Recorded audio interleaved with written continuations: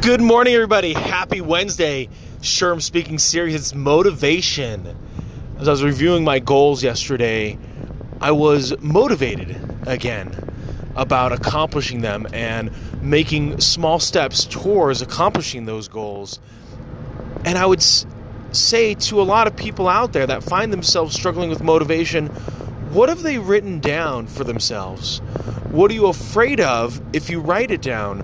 Are you afraid that if you write it down, you've now committed yourself to pursuing that goal, and you're afraid that if you don't accomplish it, it'll say that your life isn't good, or you're not very good? For a lot of us, it doesn't matter if we even get 90% to that goal.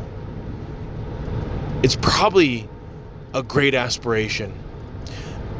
Now, I know for some people that hear that, they're like, well, then why even set a goal? There's no point to set a goal unless you're going to accomplish it.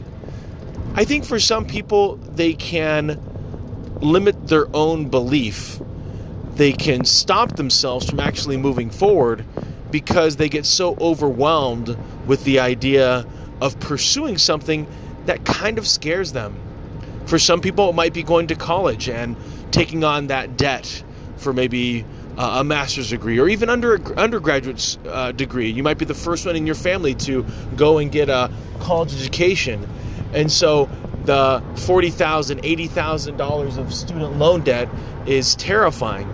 And the idea of going to a foreign city, meeting people that you don't know, and then on top of it, working to be able to put yourself through, can be absolutely daunting to visualize and to think about. And because of that aspiration, because it does scare you, it does make you fearful, because you don't know if you're going to have the money to pay him back, or if you're going to be able to find the career that's going to excite you to be able to move forward beyond that mountain of debt. And it's completely understandable. Sometimes the decisions that we make can be absolutely terrifying. Decide to marry that sweetheart or that wonderful man. The struggle is that you only know so much about that other person, and we all slightly change over time as we improve upon ourselves, as we go through different experiences. And so, there could be a little bit of fear of what you grew up with, thinking that that person might fall out of love because that's what you saw, or that person might decide to have a wandering eye, again, based on your life experience. And so, unfortunately, sometimes our life experience can be very anecdotal. It gives us one example, and then we decide to then run our life according to that. We paint a picture according to what that looks like. And the reality couldn't be farther from the truth, because that person doesn't have a wandering eye. That person's going to love you forever, because you're going to find that job when you graduate, and you're going to be able to pay off all of your debts and then some.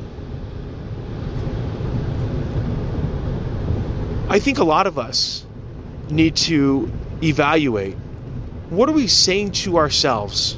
Sometimes we call this self-talk. What are you saying to yourself about what you can and can't do? Are you a believer in yourself? Do you get dreams and aspirations and goals, and do you write them down to say, why not?